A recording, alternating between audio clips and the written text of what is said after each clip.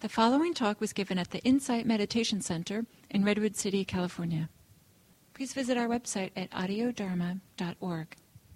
With the earth as our mother, the earth as our home, and honoring Thich Nhat Hanh.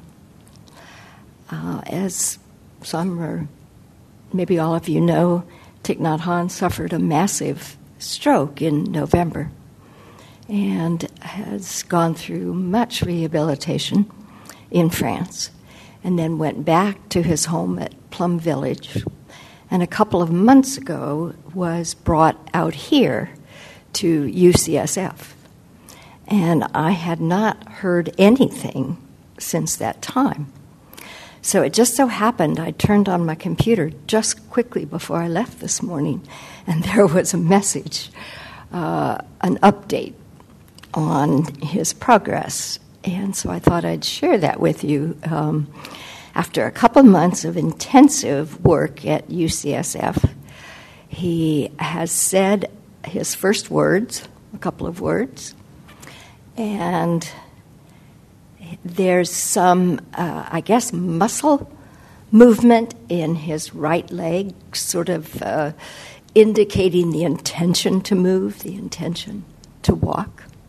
So I didn't get to read the whole thing. That's as far as I read. But that's quite amazing. He's 89 years old. And it's quite a testament to his practice, I think, to his commitment to not only himself living, but to all of us. And I will be speaking later and read you a little bit from his book, Love Letters to the Earth.